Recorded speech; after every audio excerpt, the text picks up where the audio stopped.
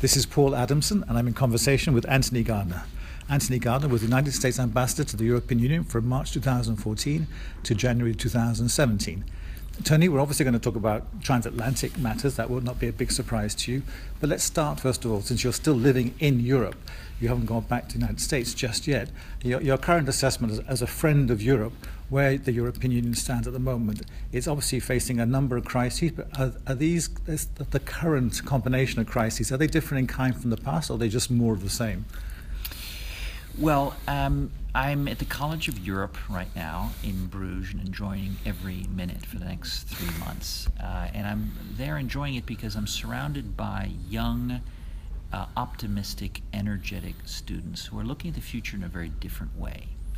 Now, clearly there are a growing number of crises, some of which are existential crises.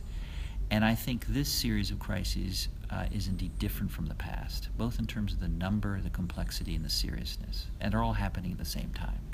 I think it's fair to say that, yes, Europe has grown through crises in the past. It's an oversaid dictum.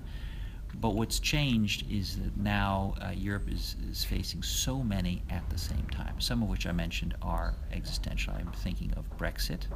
I'm thinking of the French elections, and I'm thinking, of course, of uncontrolled immigration, which so far has been dealt with but could come back to haunt Europe. Now, given this series of interlocking serious crises, I think the European institutions, the EU institutions, are on the whole doing quite well. The issue, as is often pointed out by President Juncker, is that member states also have to shoulder their responsibility. It's no good just pointing to the EU institutions and saying they haven't done enough and they haven't done it quickly enough. The member states have to be clear that the EU has assets to bring to bear, and they have to invest in the EU as if it were a common project in which they believe. Unfortunately, not all member states are doing that. Well, do you have the impression this time, though, that the member states themselves, not just yourself, realize that this time it is different? Because I think the problem maybe is if people just go along with the conventional wisdom that, yes, Europe almost thrives on crisis and always comes out chastened but also emboldened. But the downside of that is a kind of sense of complacency. Do you think this time member state heads of government actually understand this is a real serious crisis point? I think they are, yes, now realizing that they have to invest in the EU in order to take out dividends. You know, a few weeks after I arrived, I was at dinner at which the spokesman of the European Commission, Margaritis Schinas, said something which I will always remember, and he won't mind me repeating it. He said the member states so far haven't treated the EU as if it were a common project in which they are shareholders. Right. If you don't consider yourself a shareholder, you don't invest in it with the expectation of taking out dividends. I think it's beginning to change. Look, Cameron, for years and years, was a member of a party, the Tory party, that was talking down the EU at every possible moment. From Monday to Saturday, he was talking down the EU, and then on Sunday, on the eve of the Brexit referendum, he suddenly said to the British people, the EU is actually a provider of prosperity and a provider of security. And guess what? Not many people believe this conversion on the eve of the referendum. I think other heads of state are now realizing that they have to invest in the EU and talk it up.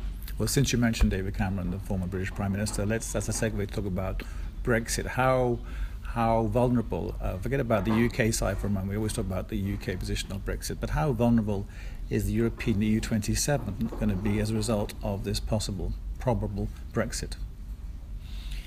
I think the jury's still out. I am worried. Many people are worried. I think American business continues to be worried. Japanese business is certainly worried. Both have expressed their concerns in lengthy papers. They're concerned about the dynamics that have so far evidenced themselves in these negotiations, where each side, of course, is staking out its own positions. But the risk here is that the rhetoric actually may translate into the reality. Sometimes I think, and here I may be exaggerating slightly, I think of the dynamics before the First World War, when each side mobilized. Right. And there was a dynamic that came a point in which you can't demobilize because each side says it needs to draw a tactical advantage. I hope the rhetoric calms down. Both sides realize that both need to come out winners. But I'm not quite seeing that yet, and that is troublesome. Okay. I don't want to spend too much time talking about the Transatlantic Trade and Investment Partnership with you for the moment, because I think everybody agrees, at least for the foreseeable future, at least certainly for the moment, it's kind of on ice, as the European Trade Commission, Mrs. Malmström, has said. But I do want to talk to you more broadly about the case for globalization, the case for trade. You know, to a reasonably unbiased, but possibly biased European ear or eye, the United States administration now is not coming out with particularly positive signs about free trade. I know you may say there's a difference maybe between the White House and the Congress, but what is your current assessment about the US's stance on trade, if a single stance can be identified? It's very unfortunate. You're right. This administration has changed its policy in a number of important respects, including with regard to NATO, with regard to Russia, with regard to some other issues. But with regard to trade, I think a fair amount of the rhetoric may unfortunately be translated into policies which would do damage. The president, in his inaugural address, said some things that really represented a significant departure from prior policy. He said, I will follow two rules. I will hire American and I will buy American. He said protection will make us strong. We have seen a leaked memo from the USTR to Congress, which indicates a desire to potentially ignore WTO rulings when they are not consistent with our national interest as we define them. That paper indicated that we have a toolbox at our disposal to impose unilateral actions, for example, imposing tariff barriers on countries whom we consider to be trading unfairly with the rest of the world. This administration considers remarkably that the multilateral trading system has damaged U.S. interests, that we have not been a beneficiary. I think that's contrary to the historical record. This administration also appears to believe that if one country or one region benefits, the others do not, that the United States has in fact has suffered the consequences. I hope we do not retreat from the world trading system and the rules and institutions that we built up with the EU. That would have dramatically negative consequences. Right. Well, you might be a tad biased since you were nominated as an ambassador here by a Democrat administration. That's hardly a scoop. So, one could try and make the case, at least a theoretical case, that no matter what President Trump has been saying on the campaign trail, and even since the inauguration, and some members of his immediate entourage along the lines you've been indicating, nonetheless, at some point, in effect, realpolitik will kick in, and he has to realize, and his team, Mr. President Trump, that he can't just do what he thinks he is right, even if we don't agree with him. Do you think there's any signs already now that he's starting to change his tune on the basis of realpolitik? Well, in a number of areas, I think he has, and that's all to the good.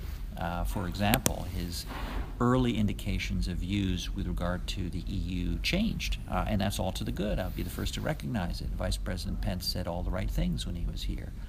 And the president himself has changed his declarations about the EU. Most recently, he said that he's all in favor of it if the Europeans are. So, reality does confront every new president. He's no different in that regard. But I think the policy on trade may end up being different, because here there's a widely felt view, not just the president, not just a few people in the administration, a widely felt view that we have uniquely suffered because of the system of world trade and the globalized world. I think that's both inaccurate, and I think it's unfortunate. I think we need to live within those rules. But you're right, there will be some in the administration who will speak up. I'm thinking particularly of the sophisticated business members of his cabinet, who will no doubt go to the president and say, Mr. President, here are the consequences if we suddenly work outside the framework of these institutions. Right. And from a business perspective, I know you don't represent a particular corporation, but nonetheless you know the business world pretty well from previous careers. How does the sort of corporate America, quote unquote, now react to President Trump? I can imagine on one side they have to be pragmatic, like any corporation. We have to deal with the political situation in which we find ourselves. President Trump will be around for at least 4 years. They would argue, so we have to work with him and his team on the one hand. and another part of them part of their brains might be thinking, well, actually, on some things he's actually maybe good for business. He's going to maybe deregulate. He's going to repeal or at least review Dodd-Frank on financial services regulation. So he may even be reduced corporate taxes. So all these things are maybe music to the corporate America's ears, aren't they? Well, some of them are, and I think you're right to point out that even those of us who were part of the former administration, I think, would be happy to conclude that there are parts of his agenda which are positive and good. I'm thinking of tax reform, which is overdue, including corporate tax reform. We have an extraordinary system in the United States of worldwide taxation for companies, regardless of where they have their profits, which has led to the creation of huge, cash savings parked abroad. I'm thinking of an infrastructure program, which also Hillary Clinton wanted to promote. So there are parts of his policies which I support, and I hope they occur. And I agree that businesses need to find the areas where they can work with it in this administration. Lower taxes, some deregulation, although here I think we need to be careful that we do not unwind all the protections we put in place after the dramatic financial crisis that we all suffered. The question will be, how much additional growth is worth the additional risk? Now, a lot of people will come to different conclusions about that. But if you ask me, is it worth going back to the situation where we were prior to 2007 for the benefit of having an additional 1% GDP growth? I think that some people would be very cautious about making that trade. Okay, to bring it a bit back to transatlantic, I mean, we're all occasionally guilty of having relatively short memories, and we're obviously focusing now very much on what's happened since the administration took office. But you would know better than anybody else when you were ambassador here that there were tensions between the United States and Europe on a number of fronts. It's not because of the Democrat in the White House named Barack Obama that things were all hunky-dory. We had issues about tax, we had issues about data privacy, issues about data flows, and quite a long list actually. So these issues are still there or not? But they become exacerbated under a Trump administration?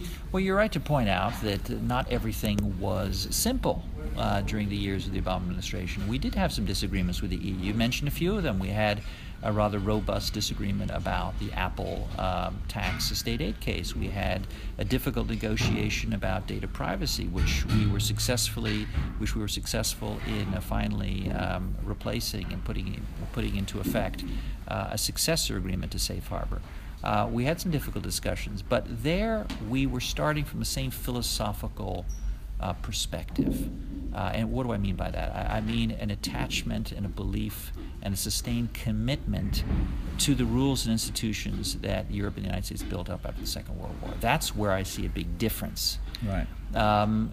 So, I mean, this administration seems to depart from a very different perspective. There are many FORAware conferences where you speak, and I'm occasionally present as well, where a lot of fine words are expressed about the value and the history of the bonds between the United States of America and the European Union. But are they empty words? I'm asking the question in the sense, do we have to, a bit like the European Union, my earlier question a few minutes ago, has to maybe rethink now because the situation is quite dramatic now compared to previous crises the EU has found itself in. Do we have to, in a sense, use this opportunity, or should we use this opportunity now in terms of EU-US relations to have a deep dive into how we actually conduct our relations and maybe approach things rather differently, rather coming out with some of the platitudes that we're all occasionally guilty of coming out with?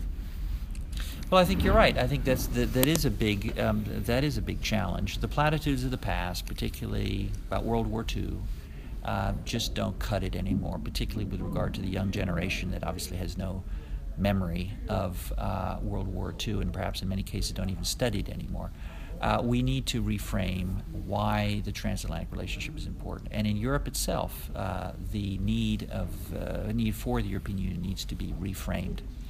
I've been invited actually on the 22nd of March to go to Rome, and I've been asked to give a little talk as an outsider about how Europe needs to recommunicate the importance of Europe as an idea.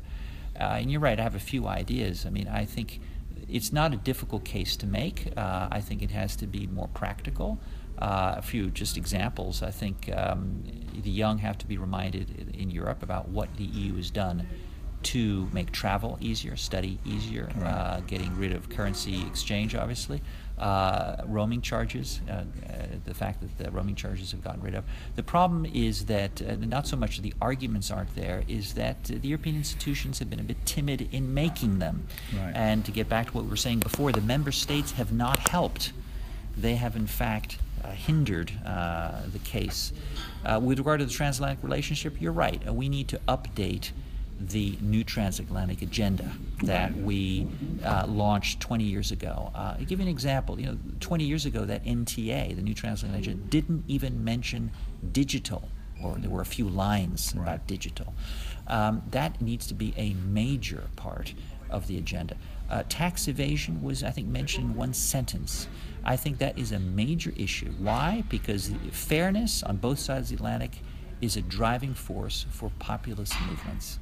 And I would like to see us working more together on multilateral tax evasion. I'd like to see us work better together on trade defense mechanisms to make globalization and free trade work better for more people. Right. Well, to finish off then, the final question, Tony, a question which maybe tries to bring the three strands of our conversation together: European Union, Brexit, and the United States new administration. To what extent is the British government correct in thinking that it still has a special relationship with the United States, and no matter what happens around the Brexit negotiating table, Prime Minister May and her team can play some relatively useful and not critical bridging role between the two sides of the Atlantic? Is that a reality, or is that slightly delusional? Well, look, the special relations will continue, but I continue to believe that what the Obama administration said is correct, that one of the reasons the UK played such an important role for the United States is that it was a member of a larger and powerful club, and if Britain leaves, that will no longer be the case. I don't think that Britain needs to play a bridging role between the United States and the EU. Right. Those times, I think, are now gone. What we can look for is a continued strong relationship with the UK and a strong relationship with the EU, so there'll be a triad rather than a pure bilateral relationship. Okay, on that point, we'll leave it. Tony Gardiner, thank you very much for your time. Thank you.